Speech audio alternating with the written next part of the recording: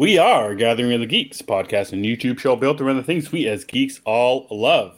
Hashtag We Gather on Sundays. Thank you for checking out the one about Ahsoka, Murders in the Building. I'm one of your hosts, Emmett, and I'm joined by the Ted Lasso to my coach Beard, Chris Evans. Chris, how are you? I'm doing well. How are you doing? Doing well. We got a new intro there, and I was waiting for it to screw me up. And as per usual, just me thinking about it screwed me up. Very, very good intro, though. Thanks, Chris. I want to say thanks, Chris, for doing that, and hope everybody enjoyed that nice new intro. Chris put a lot of work into it. You should have heard about all the time he was putting into that nice intro. It's fun, so I'm happy. But for those who are watching, if you could let us know when it started, because I'm trying to fix that. Did it start at the beginning of the countdown, or where was it? Just yes. That's another thing for me to drive myself crazy about. That go live button's real tricky mother, that thing. It is, and I've noticed some people when they tap in broadcast, it's like instant. Right. So it's like, well, what are we doing differently? What's going on here? Because that's why our outro lasts as long as it does, just to make sure that it covers it. Yeah, we want to make sure that we're not just ending the show on our faces. Right. Not even our, but like our confused faces. Like, oh, I thought it was over.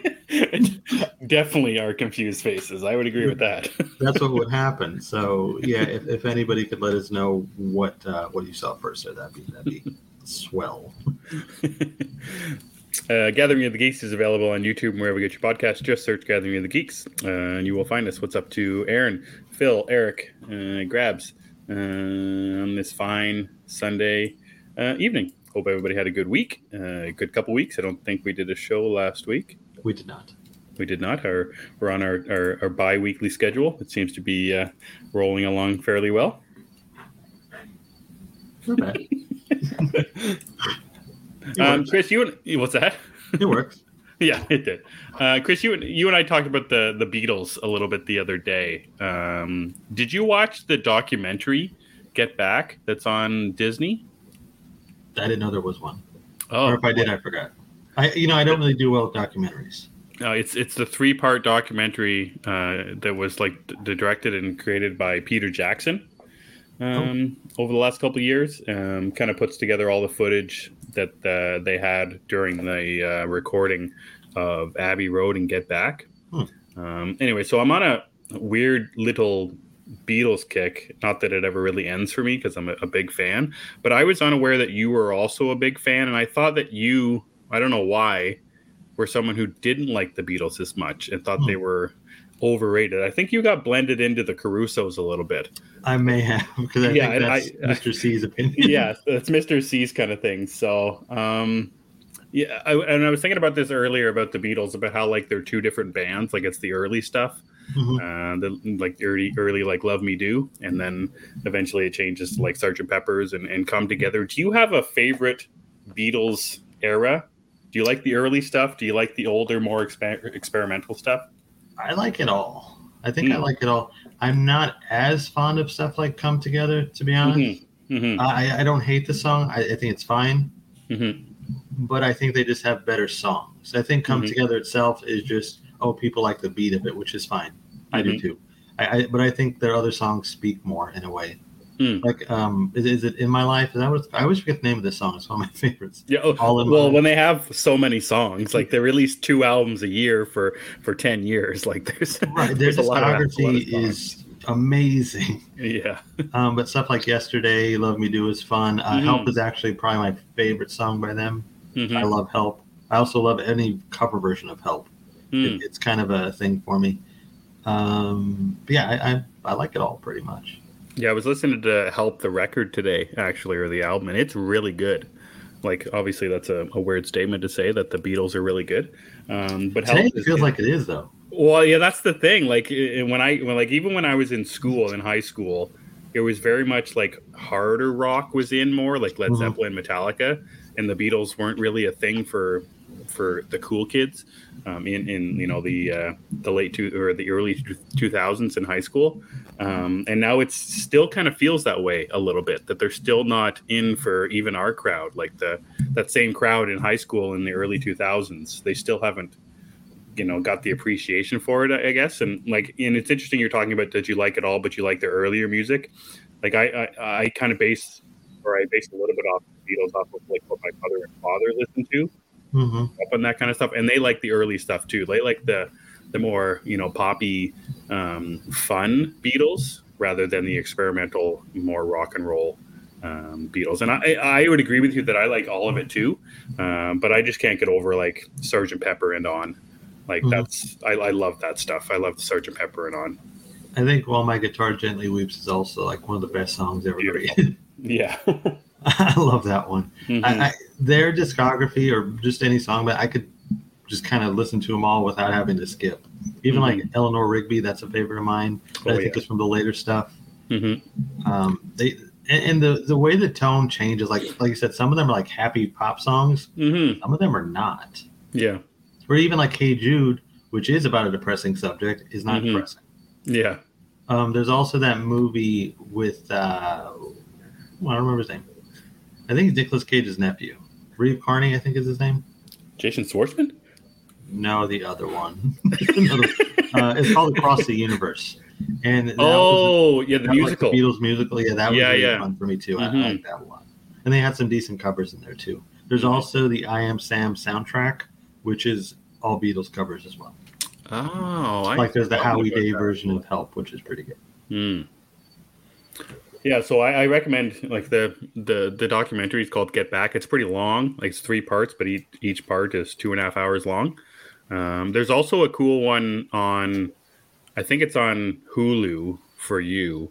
It's just Paul McCartney and Rick Rubin, music producer, and it's just them going through like the entire. Well, not the entire, but a good chunk of the discography and catalog, and it's just Paul kind of talking about the process and that kind of stuff. And that was the biggest thing for me. And what I kind of look for after watching the Beatles documentary is more insight into like how an album is made. Like it's such an interesting idea, like a how-to of a movie documentary, how a movie is made. I think a musical documentary is very interesting. How a mind can create a song, like in Get Back, like it's Paul sits down with a chair and a guitar and creates Get Back in 2 minutes, just by playing his guitar, and it just slowly molds into Get Back, and him and John talking and creating the lyrics for Get Back. It's just such an interesting idea how the songs were created, and I think it's a really, really interesting deep dive. So I highly recommend it. I'm glad it's on Phil's list as well. And if you're if you're a Beatles fan or a music fan in general, I would definitely check it. It's from a couple years ago, but I just rewatched it again recently. I just had an itch to watch it again. I'll give it a shot. Usually I don't do documentaries very well. I get very sleepy in them. I don't know why. Even if it's a subject I like, I have a hard time getting through it. But I will check it out. Grab says, I didn't really listen to the Beatles until I was well into my 30s. It's an interesting one. I think I've liked the Beatles for as long as I could remember actually liking music. Because I think as a young kid, you don't really pay attention to music. Like you hear it, but it's like, oh, that's this, and I like this. Yeah, well, that was my thing when I was growing up. It's like, oh, I know that song. And then when I go home, I'm like, oh, that's a Beatles song. And like, oh, that's a good song. Oh, it's a Beatles song. Like all that, like in the stupid Aerosmith did come together.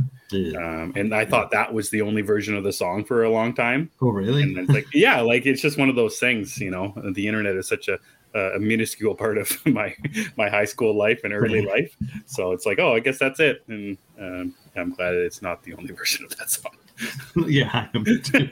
I think Aaron's calling the people who are not fans uncultured swines, and I hope so. I don't know. I can't disagree. I cannot. Eric says, "Shame Come Together" isn't the unofficial song of the podcast. Since I'm in the middle, I'm knee deep in redoing. There's still time. I'll see what I can do. Has anyone watched Yesterday? I've yet to see the movie, but I want to. Aaron also has seen Yesterday. It's actually good. I have not seen Yesterday yet. Have you? No, that's the one where the guy wakes up and he's the only one who knows the Beatles. I had it on my list when it came out, but I just didn't get around to it. And then I kind of forgot about it until Aaron and Greg just mentioned it. Sure. Oh, is Eddie here? Hi, everyone. The one who calls Eddie is out seeing a movie tonight. He sends his loves. Okay. Okay. Didn't see that coming. Then he thought Beatles did it. Then he thought the Beatles did a cover of Exactly. Come Together. Yeah, that happens too. Like some songs, you don't realize it was actually theirs. Yeah, 100%. And even ones you heard afterwards, like a George Harrison song, like, oh, the Beatles. Yeah, Well, no, that's just George yeah. Harrison. You know, exactly. Yeah. So yeah, all the Traveling Wilbury stuff. It's like, oh, that's the Beatles. No, that's not. You know, so it's interesting. Yeah, and if I'm not mistaken, George Harrison got sued for plagiarizing a song. I'm pretty sure. I think the song was "He's So Fine" by the Chiffons, and his was that religious song he made. I forgot the name of it. It's basically the same song. He just switched. It's like Vanilla Ice's "Ice Ice Baby" and Queen and David Bowie. Same thing. Yeah. Yesterday is solid. I will have to add that to my list too. Yeah, I will add. I appreciate Beatles content. Yeah, exactly. That's pretty much where I'm at as well. All right, Chris. So, what'd you get up to the last couple of weeks? Did you watch anything? Did you read anything? I watched a lot of stuff. I didn't read a lot of stuff. I have not. It's not like I'm on strike with reading. I just when I sit down and I have free time and free headspace, which is a thing, I don't always want to read something. But I agree. I read more of the Joker baby thing, which gets more ridiculous by the issue. What's interesting to me about this particular issue, and I know I talk about this every time we talk, but I love it, so it is what it is. I've said this before. I don't think the writers understand Gotham City, really, or the characters, because the newest issue has the Joker in full Joker garb, makeup, suit, and all. Right. At the like a child welfare office, and he's just hanging out. But the Joker is in a child welfare office amongst other people, and he's got like the baby pack on, where they you wear it over your shoulders and they sit on your chest, kind of. Yeah. There's a name for it. I forget what it is. It doesn't matter. It's like a kangaroo pouch thing for your child. Little Joey, yeah. It's a hilarious visual. That was fun. But yes, Aaron is correct. The highlight of my reading was Moon Knight, City of the Dead, book number 2. I am really... Oh, Baby Harness. There we go. That's a simple one. I should have thought of that. Let's go with the Joey pouch. Either way. But yeah, so this was the highlight of my reading the last 2 weeks, because it's Moon Knight, and I like when they do different things with Moon Knight, as every writer seems to do with the character. Sometimes it works, sometimes it doesn't. And when you go too wacky with him, it's like, well, what are we doing here? This is not one of those cases. This is something really cool, because it takes him to that between life and death situation or realm, and we get to see him interact with all these characters and do all this different stuff. Plus, it's got Layla. And this particular issue has such a really cool reveal at the very end. Like, I wasn't even thinking about what they show you. I was like, that was the furthest thing from my mind. And so when it happened, I was like, it was just the coolest thing. And I just wish the art was better. I was going to ask if the art's any better. It's probably the same artist, but get used to it at all, or I'm getting used to it is what I would say. I'm getting used to it. It's not like it's burning my eyes or something. It's fine. It's just some things could use some work, but I'm not going to complain about it. It's really cool. I thought it was great, and I also agree with Aaron here. If you like the MCU show, read City of the Dead. I it feels it feels kind of like that, but not in like a force fed way. Like, did you like the MCU? You'll like this. It's just really cool. I don't know how it fits into the main book yet. I don't know if it even does. I'm assuming it has to, but... Did you read the What If Moon Knight that was last week, the week before? Yeah, okay. I will, though. Did you read it? No, I forgot to ask you about it. I just wasn't sure. Oh, okay.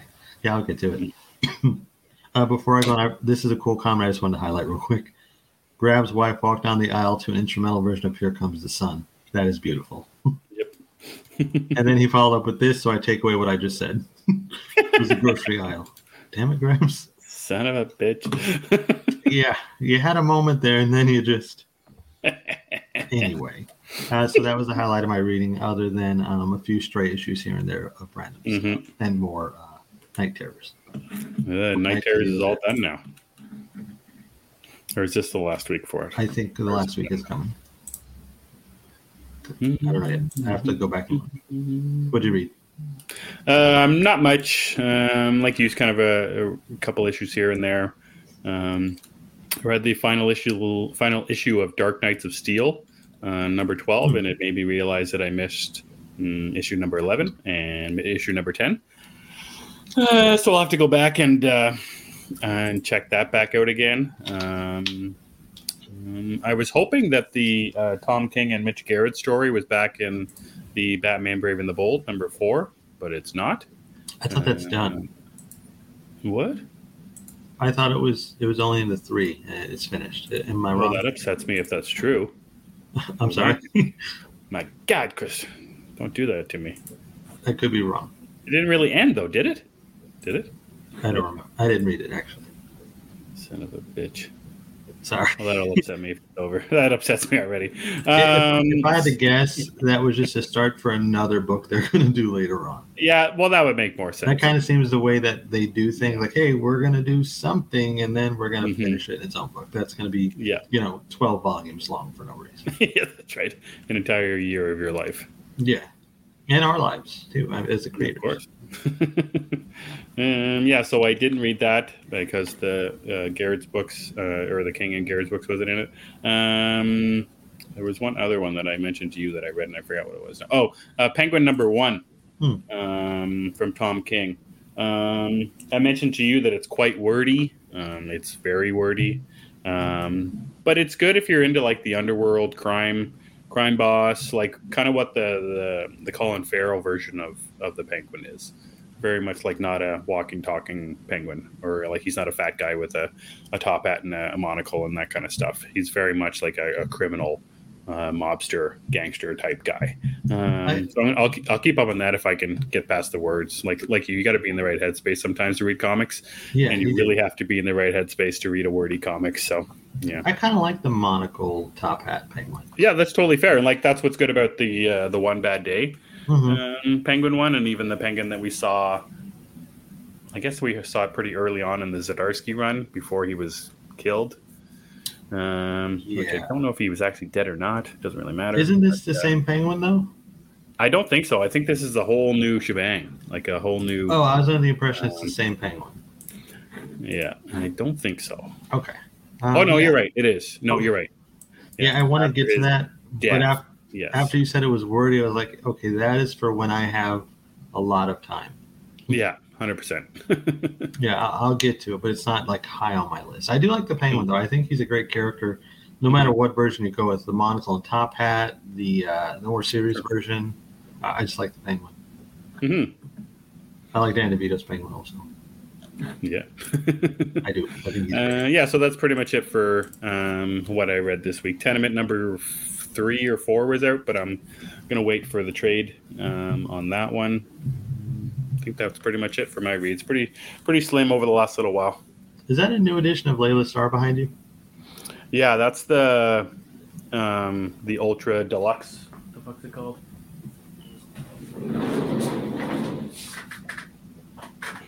Oh, wait. Okay. It doesn't say what it is. Looks but cool. It's the hardcover. Yeah, it's got the bigger pages too. It's of course awesome. We love that one. So yes, it's one of my favorites. Grab says started reading The Human Target by Tom King yesterday. Rereading the first 6. Haven't read the last 6. Forgot how much I enjoyed that book. That happens. That's a spy book, right? No spy book. No. I can't remember whoever this Human Target guy is. He's dying, and he's trying to solve who murdered him. Like he's got, I think it's 12 days to live, and he's trying to solve his murder. That is completely different from what I thought it was. Yeah. I thought it was like a James Bond kind of book. Well, I guess it could be like a mystery, kind of like a very subtle James Bond, but there's no spy stuff. Not that I read in the first. I only read the first 4, I think. In that one. I got you. Eric says every time Colin Farrell's Penguin is mentioned, I immediately think of that Oswald, Gordon, Bruce, and scene of the Batman. That's a good scene. I love that scene so much. It's one of the best scenes in the movie. Yeah. It's deluxe hardcover. Christopher Chance, is that the name of the character? That's it. Yeah. Okay. It's a noir book. Yeah, not spies then. Okay. I may not check that out. I'll see. Yeah. I like King though. That's kind of I enjoy a lot of what I've read from King. I think he's just one of the best writers today. Just very wordy. Yeah, I thought I saw recently he's got a book coming out for Boom Studios. For Boom I can't Studios? find it now. Yeah. Non-superhero one. I think there's a GIF op going on in the comments. Cue the Animal Pound, it's called. What's it called? Animal Pound. What is that? Based on George Orwell's novel of Animal Farm. This new series will give readers a modern take on the classic story. So instead of animals on a farm, it's animals in the pound. Wouldn't that be a zoo? I don't know. I think that'd be a zoo. They're in a pound. I think it's a zoo. I don't know. When animals grow tired of being caged, killed, and sold off, it's only a matter of time before they've had enough. After an uprising puts the animals in control of a pound, they quickly find themselves as comrades, united against everything that walks on two legs. That sounds like the sweet tooth I was looking for. But with this newfound power comes a sudden challenge. How best to lay groundwork for this new democracy.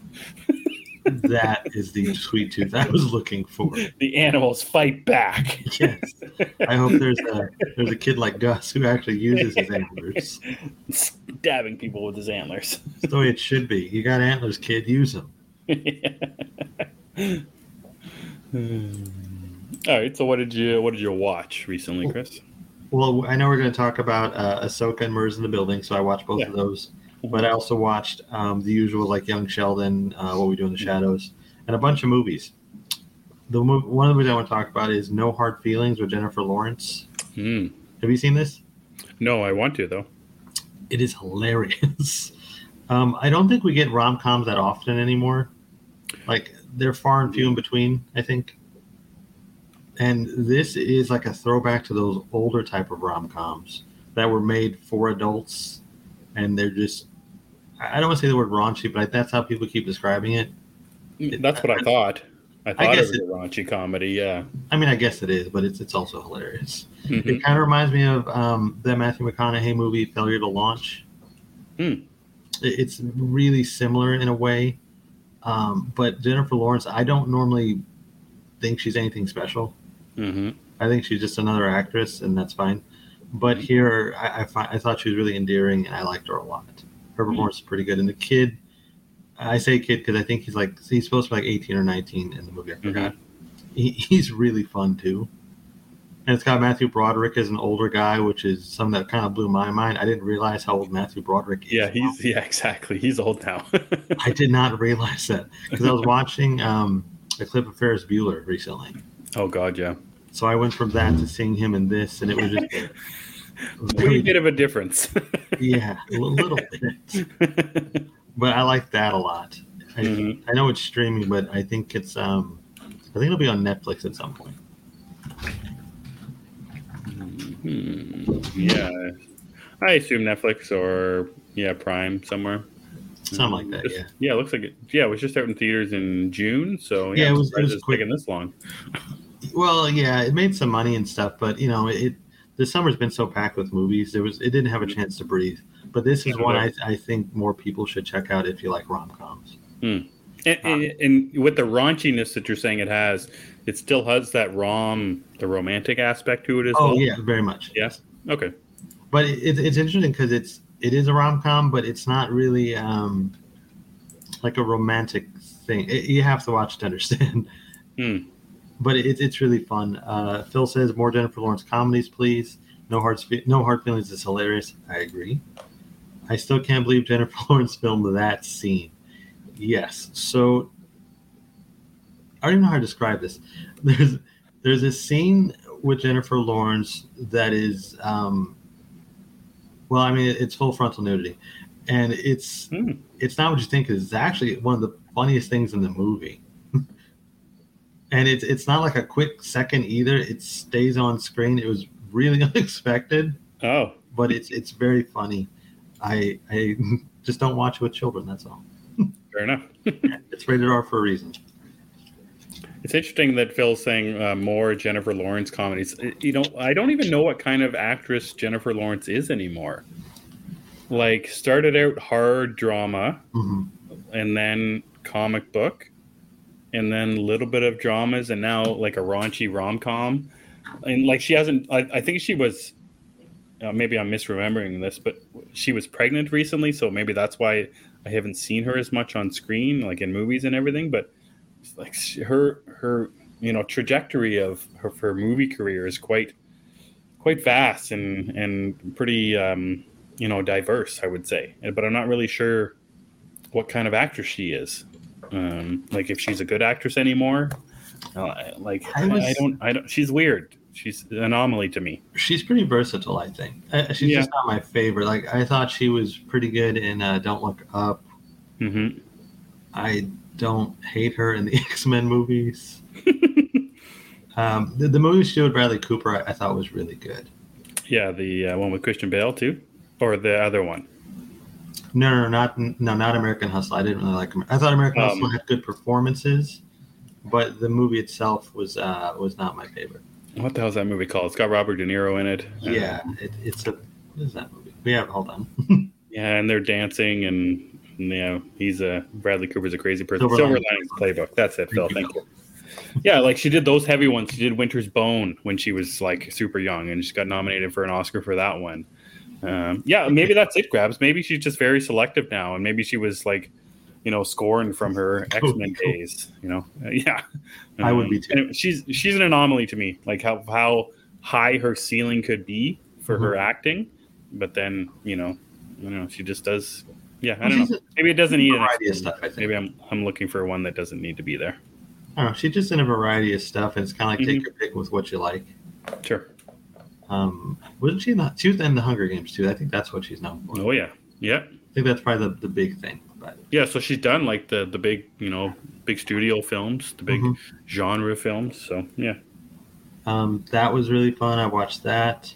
I checked out Asteroid City, which was okay. It's not bad. Oh, I've been meaning to get to that. Yeah. Yeah, I'm not a big Wes Anderson fan because I haven't seen a lot of the films that he's made. I've seen a couple of them. Like Roll Tenenbaums is one of my favorite movies. I didn't really like the Bill Murray one, Life Aquatic with Steve Zissou. That one was okay. But I also love the animated one, Fantastic Mr. Fox. That's fun. Oh yeah. This one was okay. I like the cast. I think the setting was cool. But I feel like some of his films, and I guess this is the way he does things, are just quirky to be quirky, which normally I appreciate. But I think when you've been doing it for so long, the shtick is gone. Yeah, it's like your parody of yourself almost. Like, even Tim Burton has branched out into other stuff, for better or for worse. Like Big Fish is very different from Edward Scissorhands. 100%, yeah. Whereas every Wes Anderson movie is basically the same thing. Yep. So that was okay. Stardust was a good time. So one thing about Stardust, Evan and I had planned to do one of those Gallery of the Geeks at the movies things where we watched something we've never seen before. And this was like months ago. Emmett said, "Have you seen Stardust?" I said, "No, I haven't." So we had planned to record last week for this movie. And as soon as I put it on, I was like, I think I've seen this before. And then like halfway through, something happens and it was like, I have seen this before. And I ended up watching. I watched the whole thing again. Did you? Yeah. Yeah, I remembered most of it as it was going on, and it's okay. It's it's fun. It is somehow very forgettable. Did you actually finish it? No, I did not. I got maybe a quarter halfway through. So it's still kind of forgettable after the second time. Like, you didn't find anything else into it, like that you had forgotten. You think? No. Yeah. But it's not a bad film. I like it. I don't retain memory of any of it. Interesting. Like, I didn't remember Henry Cavill was in it. Well, when we were looking at the cast, I'm surprised that still didn't jog your memory when we were looking at the cast, but apparently not. No, I did not remember a thing about it till I turned it on. I was like, "Oh, this is familiar."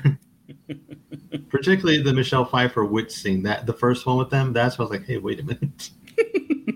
Because I figured, okay, the thing with Charlie Cox and Henry Cavill at the beginning. Okay, maybe I saw this on TikTok or YouTube or Twitter. Yeah, maybe that. Yeah, that makes sense. But then the witch thing, that wouldn't have been like, hey, look at this clip of the witches. I know this. So, live and you learn. Yeah, I also saw Blue Beetle. That was a good time. Mm-hmm. I like that a lot. Surprising. I have to eat my own words. A lot of words. Yeah, well, you can still like it and still think that it should have been not released in theaters and put on HBO Max. Well, there's that, but I also thought it was like crap for him. So, I believe I called the trailer an MCU ripoff or a dollar store MCU film. Yeah, dollar store I think was used. Yeah, 100%. Yeah, so I like it. I'd watch it again. Going back to Jennifer Lawrence thing, Phil says, as someone who enjoyed most of, Wes Anderson. Someone enjoyed most of his films. I can say if you've seen one, you've seen them all. That's kind of the impression I got from Asteroid City, having seen the other ones that I have. Well, it's so interesting, like how a lot of, famous filmmakers who have a specific style have that one or two that change the mold. And Wes Anderson, like he's, relatively young. What's he like? I can't remember when Bottle Rocket came out, maybe 20 years ago, his first film. He's still a young guy, so he still has that time to change, I guess. But you're right. Yeah. Every movie has the exact same kind of style. You can tell it's a Wes Anderson movie. But like I said, if you watch Big Fish, you automatically don't think, oh, Tim Burton. It's Tim Burton 100%. Well, so another young director that I don't know if they're in the same category as Wes Anderson, but Todd Phillips. Todd Phillips also has a variety of stuff. You have the three hangover movies. You've got War Dogs, which I love. Everybody seems to hate. And then Joker, which so everyone loves, but you seem to hate. We don't have time for that debate. No one has the patience to hear that. Not today, Satan. No, not today, Satan. I just think that he's not as varied as a director. But that doesn't make his films any less enjoyable. If you like it, that's cool. Is there other, like, if Wes Anderson's one who has a style for every single one of his movies, is there another director that you can think of that has a style for every single one of their movies? Guy Ritchie's, 100%. That's a great one. Tarantino. Yeah. I love, and Tarantino's probably one of my favorite directors, and he's. You can tell a Tarantino movie. Yeah, you always can. Same with Guy Ritchie, Wes Anderson. Todd Phillips is the one you can't, I would say. Tim Burton used to be that way, not so much now. Although he seems to be getting back into it. Considering, we got Beetlejuice 2 coming. We had Wednesday. I think we're getting back in the groove of that one. Yeah, he's found his groove again. Right, how Tim Burton got his groove back. I think it was a failure of some other stuff. I didn't even see the one with the school. I forgot what it was called. Mrs. Pettigrew's School for Children or something like that. Yeah, I'd forgotten about that one. It's on my list to get to eventually. At some point. We got Lauren with us. Hi, Lauren. I'll get to it eventually. Phil says we'll save that debate for the pod. I don't think you and Anthony want this. I look forward to that one. That'll be a doozy. Michael Bay, that's a great one, Aaron. Michael Bay. Every time you see a movie, you can tell it's Michael Bay. J.J. Abrams. Lens flare. Yeah. Those were my watches. What did you watch? Big thing that I started watching even just last night, because I forgot what I watched last week. I can't remember. Was Lioness on Paramount Plus. It's got Zoe Saldana in it. Oh yeah. Weird looking Nicole Kidman. Morgan Freeman, who I've yet to see yet. It's created by Taylor Sheridan, who created Yellowstone 1923, 1883. It's very good, very well made. It's about CIA operative or team who find someone in the military who then embed them with the wife of some leader in this case in the Middle East. And they get her to get close to the friend, thus getting close to the target, and thus killing that target. But it's much more than that. It's actually very much a good story about who this operative is, who's going into the I don't know, compounds and befriending these people, and it's very much about the lives of these people. Where I thought it was much more one note just from seeing the trailers and kind of my own headspace. Yeah, it's good if you like Zero Black 30, if you saw that movie. If you're into CIA and FBI and military stuff and undercover stuff, which is very interesting. It's also a hard watch at a bunch of times. There's a lot of brutal scenes in it, torture, murder, rape, all that fun stuff. So it's hard to watch at times, but it's very well made. So I had forgotten about it for a while, but my uncle brought it up to me. But then like a couple of weeks ago, Juan, a friend of ours, mentioned on Twitter that it was out, and I think it was Ian as well was included in the conversation. I'll pretty much watch anything that Taylor Sheridan creates or writes or directs or anything like that. So I'm glad that I finally got to that. And it's interesting seeing Zoe Saldana not in a superhero thing or Avatar. Because I'd have to think pretty hard or look at her IMDb page to see what else she's really done, because she's been entrenched with MCU and entrenched in Avatar for her entire life, it seems like. I'm trying to think of other stuff, because when I watched, I'd have to really think about it. I'm sure there's one or two that I could pull, but it's not something that comes top of mind right away. Well, I'm thinking, like, when I watch Guardians, I don't see Zoe Saldana. To me, that's just Gamora. And same thing with Avatar too. She's straight up. Yeah. Well, I think the makeup helps too. Sure. But wasn't she in that Ben Affleck movie? Not Run All Night. What was it called? I'm very forgetful this evening.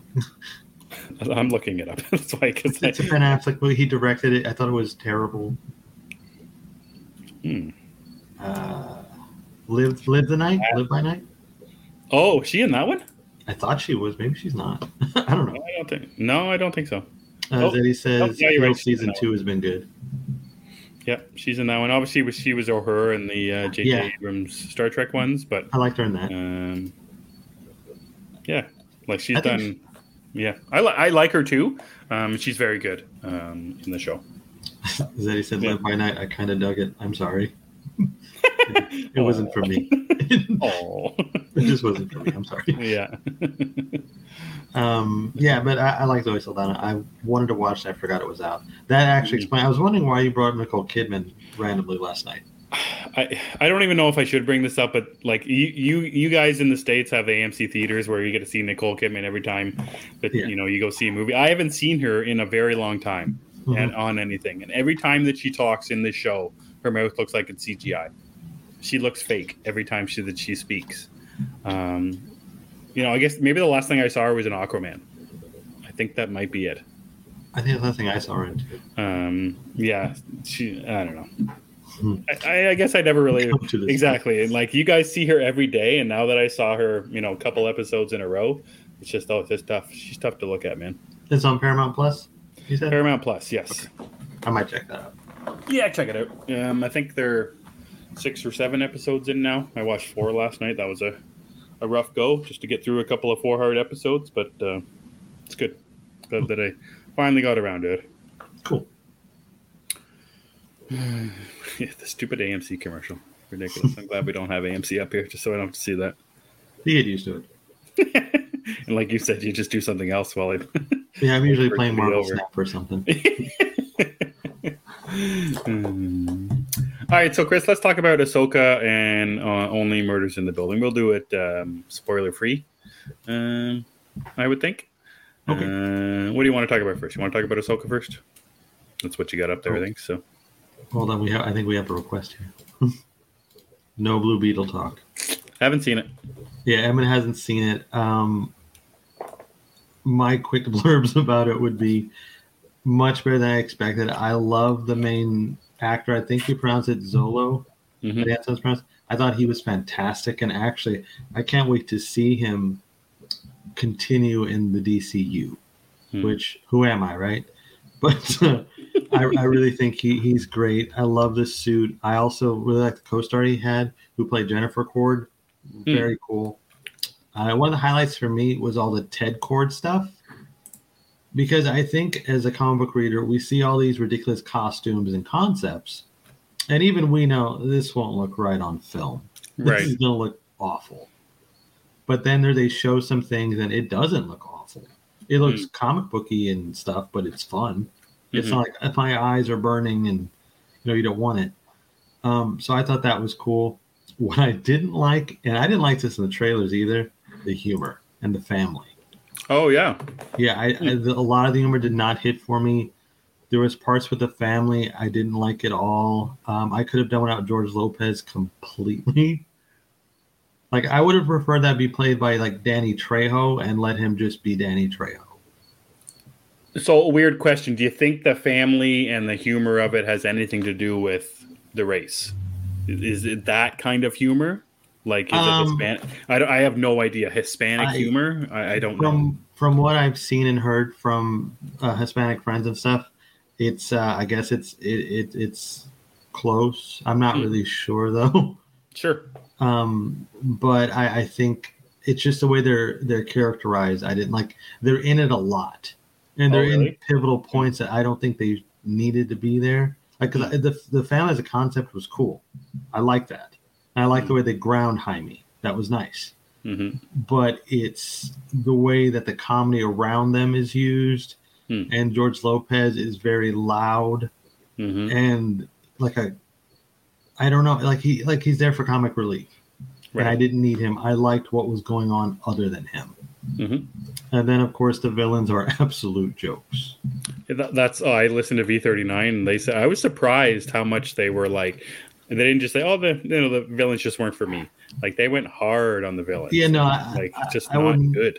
I wouldn't go that hard on them, but I did agree with a lot of what they said. I will say though, I didn't think Susan Sarandon was as bad as people have been saying. I just think that she's there playing a certain kind of character. Not all of it makes sense.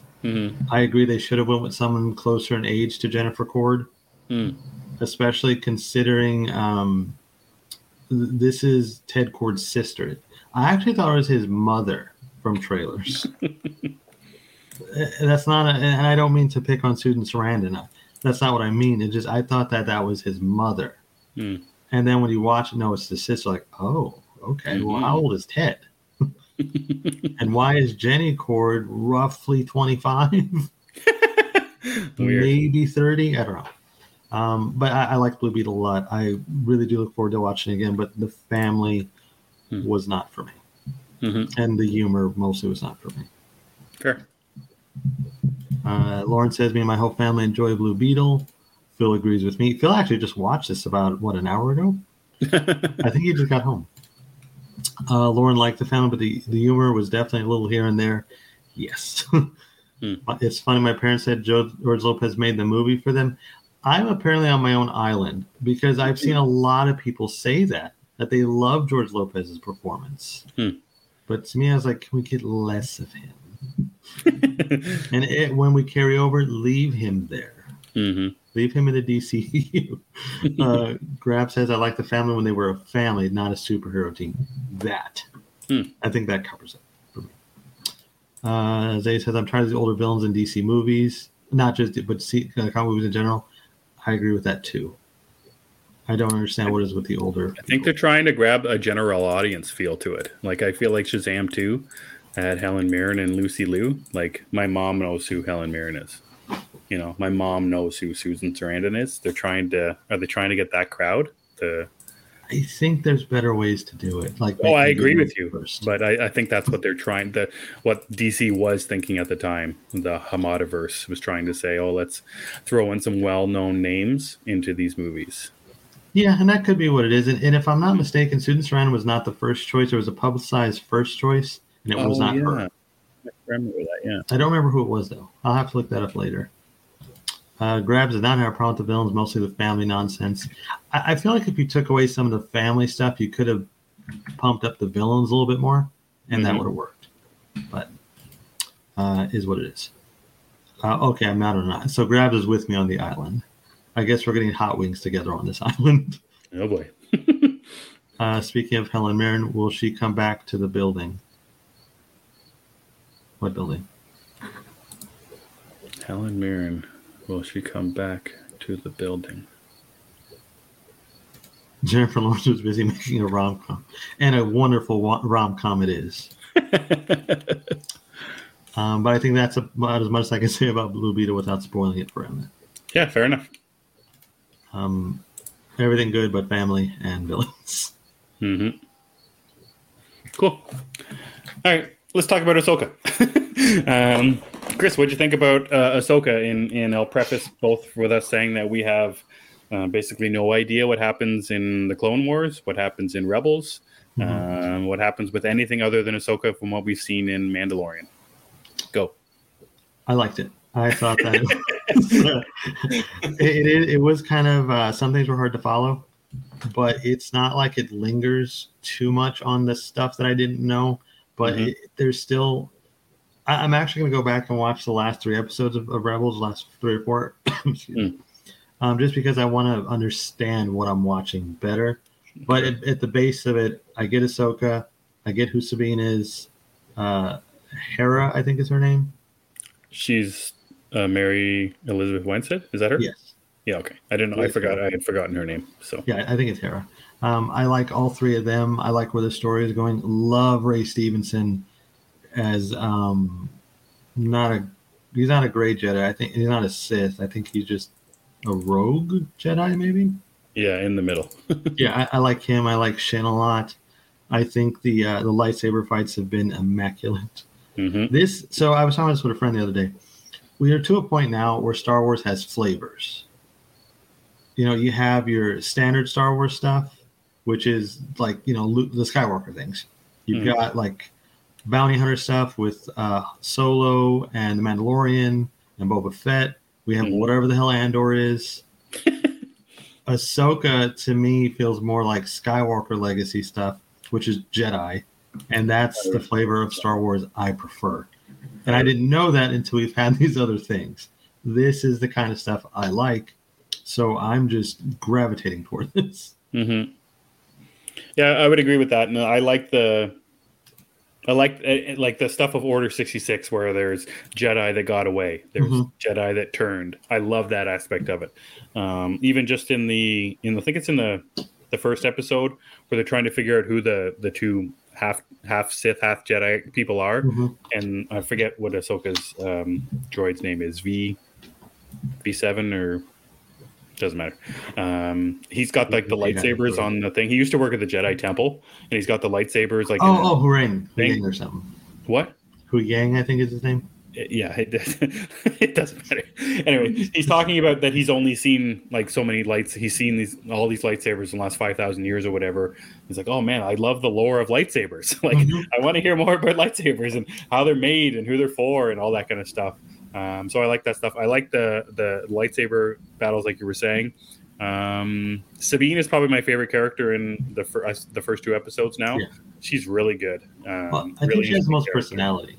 Yeah, and yeah, she's got like attitude to her. She's got lots of different things. So, I had a good time with Ahsoka. And I don't know why it took me so long to watch it. Like, I guess it was only out last week. Felt like I should have watched it day 1, but it's just like, oh, another Star Wars show. Sure. Because I didn't watch Andor, or I watched a couple episodes of Andor, didn't get around to it. But, you know, the stuff that we saw from Ahsoka on Mando was interesting. We kind of get a sense of her story, and Rosario Dawson as Ahsoka has always looked very awesome. So yeah, I'm excited to watch some more. Clancy Brown in the first episode. It's always good to see Clancy Brown. I don't know why, but I got excited seeing Clancy. Yeah, it's great to see Clancy Brown. I'm interested if they do like the Mando thing where there's just a new character, a new actor in every episode. Like in that one episode of Mando, I'm thinking of Jack Black and Lizzo and Christopher Lloyd. Yeah, so like I was just wondering if they keep doing that. I kind of hope they don't, because it's I more and more of those moments where you get the Leo gift from Once Upon a Time in Hollywood just takes me out of things now. I don't want to be focused on too much things other than what's happening with the story and the characters that we see on the screen all the time. But I think the music is also very good in Ahsoka. Yeah, I like the music. I think that's a big standout is the music. I actually like the song that's playing when Sabine is on her speeder on what looks like a highway. Oh, when she's leaving the city. Yeah. I thought that was a really cool song. And that thing she does when she goes under the ship, that was pretty cool. Yeah, very cool.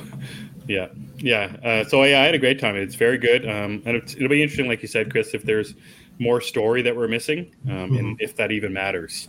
Like you said, there's the Ezra stuff. Yeah, he's someone. He's a person. Sure, I don't know. I've heard that name before, but She's a have dude. no idea. I have no idea. So it'll be interesting. I have no idea. I think that I also didn't know Ahsoka was in Rebels or part of it, but I guess she is. I'm going to check out some Rebel stuff though because I'm curious. But I don't think they're gonna. I was talking on Twitter about this. I don't think they're gonna make us watch like 10 years worth of animation to understand this series. But it is weird that they expect us to have already watched it. It's kind of like if you were to give someone a current issue of X-Men of the Krakoa era and expect them to understand what just happened. Sure. Like, here's the Hellfire Gala. Tony Stark and Emma Frost are getting married. Enjoy. Like, okay.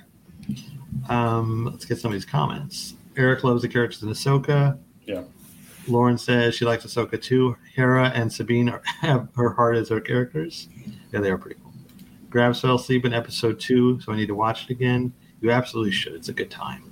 I think Zeddy's talking about a spoiler here I can't mention. Skip. Phil says, this is going to sound strange to get all the Star Wars content of recent years, but Ahsoka felt the most like Star Wars. It has that X factor. I completely agree with that. That's the feeling I got from it too. As soon as I saw the crawl, I was like, we're back. Yeah, and a different kind of crawl too. Like it wasn't centered; it was off to the left. It reminded me of the trilogies. I was like, yes, we're here. Eric says Thrawn is coming. Ian's with us. Ahsoka was incredible, felt like pure Star Wars, but did need knowledge of Rebels and some Clone Wars to fully appreciate it. So many callbacks. Yeah, all I knew is the droid's named Chopper. That's all I knew. Well, yeah, it's interesting. Like in the first episode, Ahsoka mentions her training with her master Anakin. Like, there's people that wouldn't know that. Like, what? Anakin trained someone? Like, I've seen some of Clone Wars. Yeah, like there's that obviously the time between Attack of the Clones and Revenge of the Sith, where so much stuff happens, and that's where Ahsoka is. That's where Anakin has a Padawan, and if you don't know, like that's just kind of like a what did she say? Like she wasn't even mentioned in the sequel trilogy, which was odd. Nope. Like you would have thought that maybe they would have said something, but no. Eric says it's a good story with Smart's fan service. Grabs asks, do you guys remember how hated Ahsoka was in the Clone War movie? Her build-up since has been nothing short of a miracle. I didn't know people hated Ahsoka. No, I didn't know that either. I have seen the movie, and she's not really as likable. But I didn't think much of it. I guess because she's more of a kid too, right? And she is. She grows up through the series, which is kind of cool because cartoons stay the same age. Tommy Pickles is forever. I think he's like 8 months old. Yeah, Bart Simpson's in the same Mrs. Krabappel's class for 25 years. Right, kid's got a horrible future ahead of him.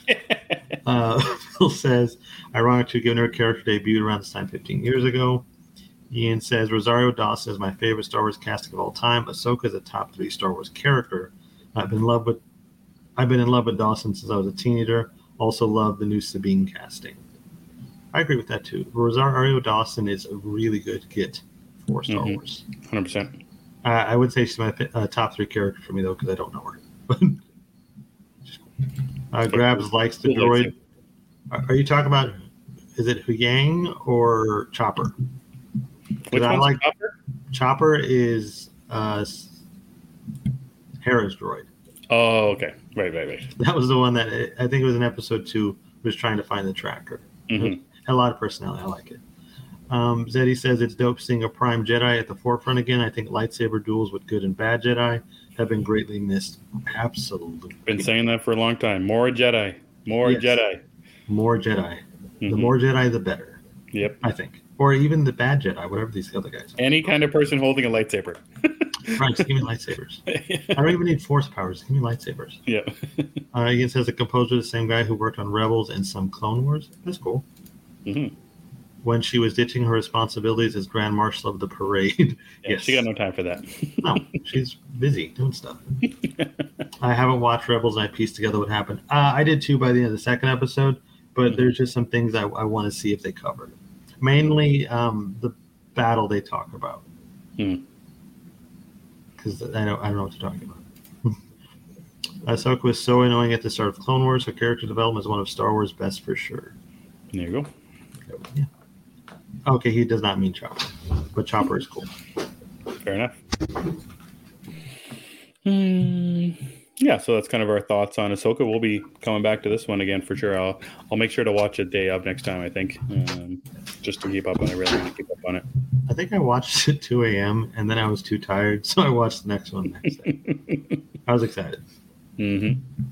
I kind of want to rewatch the episodes. I really liked them. I'm happy. Mm-hmm. Yeah, they don't feel like they dragged on at any point. No, they have a lot of action in them. Mm-hmm. And the story is just really well layered too. Mm-hmm. Like there's no wasted moments, I think. I would agree. And it's Star Wars. And it's good Star Wars. Okay, so let's talk about only murders in the building then. Yes. Very non-spoilery talk. I'm caught up on all 4 episodes. Chris, are you all caught up on all 4 episodes? 4? 4 yes. was the White Room one. Yes. Okay. I'm all caught up. So yeah, we're at a 3rd season, another death, new characters. What are your thoughts about only murders in the building so far? It's different. It feels different. Not in a bad way, but I suppose, and you and I talked about this before, I think that they couldn't keep replicating the same dynamic and same story, so they had to do something different this season. Mm-hmm. We knew that at the end of the 2nd season. We saw it. Like, okay, they got to do something different. But what I've noticed is it feels like the 3 of them aren't together as much so far. And the 3 of them have more in their life. It feels like they're just doing other things instead of focusing on the one thing like they did before. Yeah, it barely feels like they're solving the case. Yeah, that's the thing. It doesn't feel as focused on the murder aspect. Mm-hmm. It's more about who they are and what they're doing, which is cool. It's different. I don't mind it. But it's just coming out the other 2 seasons, it's kind of like a culture shock. But I'm enjoying it. I think it's pretty funny still. I really like the use of the new characters. Like what we've seen of Paul Rudd, what we have seen of Meryl Streep, who I'm pretty sure is going to steal the series. It's so interesting that you're talking about usage. Like, I think in episode 4 there was no Paul Rudd, and then in episode 3 there was no Meryl Streep, or I can't remember which one. There was one where there wasn't. Yeah, I can't remember anyway. So yeah, it felt like Meryl Streep was going to be like all over the season. She was just going to be everywhere and in your face. And same thing with Paul Rudd. That's interesting how they're doing that. It's interesting that you mentioned that, because I would agree that the usage of the characters, when you have such, you're adding, bigger characters, more characters, it can be pretty tricky. But I do think that they're managing it pretty well, and I think that's how they're deceiving us with their tells about who they're trying to tell us who the killer is, and dropping hints here and there. It's just there's a little bit too much going on, or not too much, but there's a lot going on with the characters. It feels like a bigger mystery this time around. Sure. And I don't think we got the sense in the other 2 seasons that there could be maybe more than one killer, or there was always, okay, well, it's got to be this person. It's in this one. I don't think we have that yet. Do you have someone you think it is? No. No, when she was cast, I said, "Oh, it's probably Meryl Streep." Well, and they teased that too. Yeah. You think, "Oh, it's got to be her," but I don't think it. I don't know. That's just when she was cast. Like, it has to be. It's Meryl Streep. Yeah. Well, I thought that was Amy Schumer. I thought, well, it's got to be Amy Schumer. Right. We thought it was Amy Schumer, and she was in one episode. Yes. I don't even remember what her purpose was. No, to have a room that now Meryl lives in. They keep using that one apartment. Yeah, that's right. Something going on in that apartment. Yeah, the Arconia is apparently a very popular celebrity spot. Yeah. Eric says Mabel seems like the only one who wants to solve the case. That's kind of the impression I'm getting too. Well, yeah, Grab says going on with his girlfriend, and Oliver's got the stuff going on with the play, and Mabel's losing her apartment. Which she doesn't have much to do, right? The play it looks and sounds absolutely ridiculous. Grab says, I love the way the characters interact with each other. It somehow feels different than every other show. It's so good. That, I think, is what made the first 2 seasons work so well. and why this one is feeling different because you're not getting them as much. I don't know. Not a bad thing though. Eric confused Helen Mirren. I can see that though. Understandable. Yeah. Between this and Knives Out, it's nice to see mystery fiction again that isn't police centric for a change. Eric also kind of wants a Mabel spinoff. I kind of want an Oliver spinoff. But I love Martin Short. So. He says, I watched the fourth episode last night. I'm sorry to say that I'm getting a bit bored with the show. Are you feeling any of that? I was feeling that the first 3 episodes were more or less the same kind of show. But then that 4th episode really changes it up for me. For the Charles aspect of it with this White Room, I thought was a really interesting way of going about things. And then how the episode ends, I didn't actually like how the episode ended as much because of what they're teasing us with, which is something we obviously already saw in season number 1. But I like that White Room aspect of it, and I like the musical of it. I like that musical twist on things, the play. So I'm not bored of it yet, but I could see how that was happening for me if the White Room hadn't happened and it was more or less kind of the same than the previous 3. That could have happened to me too. I just think the White Room was a little bit of a switch. It was, but I kind of agree with Phil saying that too. That he hasn't really gotten to the season. The 4th episode, it did feel like it was kind of lingering in a way. Like I was still entertained by it, but I was also like, somebody was murdered. Sure. Where is the mystery?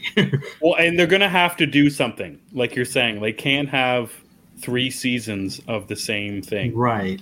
And that's what I thought we were getting with the end of season 2. Like, oh, this feels a little bit different. But then they switched it. They made it murders in the building instead of murders at a theater house.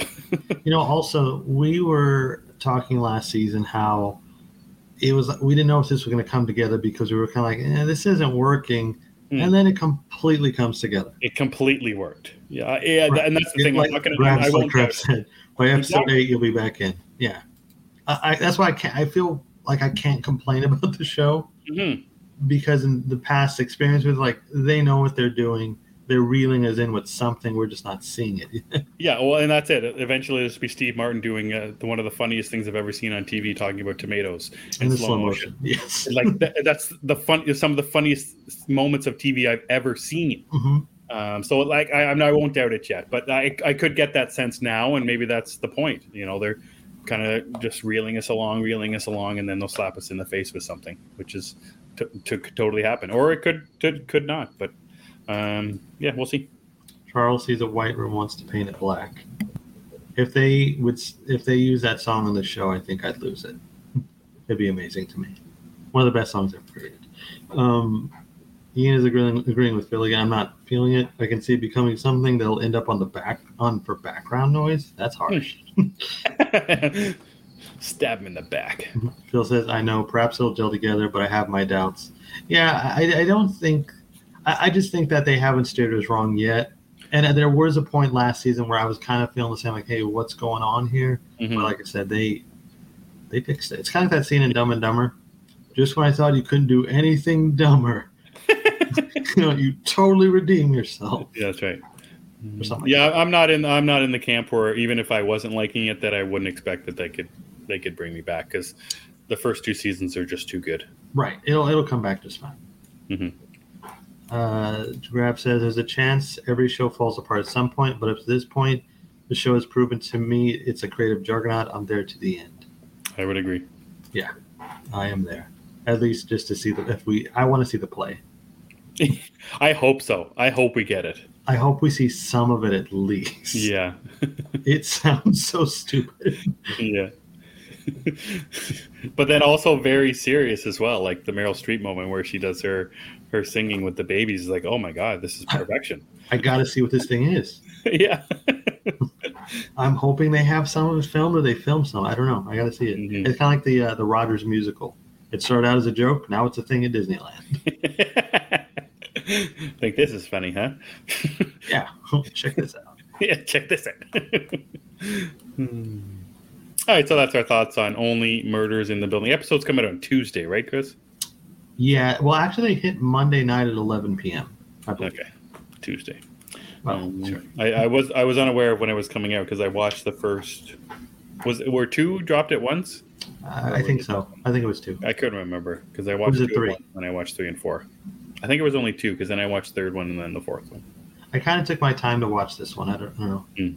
But yeah, they do drop earlier on Monday, but Tuesdays when most people will be watching them. Cool. I will be sure to watch this week. First 2 at once, perfect. All right. You still got that saved in there, right? I got that one. I got this one. Was it raining? Was it raining, Chris? Was there mud on your boots? I don't know if there was. I can't remember. I do remember the Twig Evolution, though. Yeah, still waiting on that sequel. Come on, Scotty in. I'm waiting. Oh, Grabs confirmed it was 2 at once. That was 3 for some reason. All right, Chris. Anything else you want to talk about before we get on out of here? No. What we do in the Shadows finale this week. Jeez, that was quick. Well, yeah, they're doing the 2 final episodes in one night, which is weird. Ooh. So if you have not seen the show, I know I keep mentioning it. This is a good time to jump on because it's almost over. Chris wants someone to talk about this with. Someone watch it, please. Please. It's funny, I promise. I don't think there's anything else this week that I'm looking forward to. So. Cool. Except the usuals. More Ahsoka, more Where's the Building. Fair enough. All right, hit us up with some plugs. You guys can follow me on Twitter at thatchris70. You guys can also follow the show I do with my buddies Anthony Crusoe and Phil Walsh at DC Unlimited Pod. Breathe, Chris. Breathe. I'm having a memory issue tonight. I think I need some kind of memory pill. I don't know. You guys follow that on Twitter at DC Unlimited Pod. And as always, I'd love it if you'd follow this show at G of the Geeks on Twitter.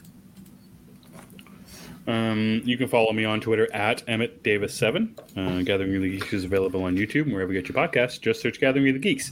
And you will find us there. I want to say thanks to Zeddy, Phil, Eric, Ian, Grabs, Andrew, Lauren.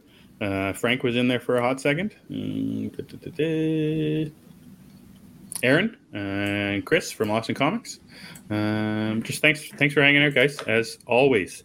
And in saying all that, for Chris and I'm Emmett, and we gather on Sundays. Have a great week, guys.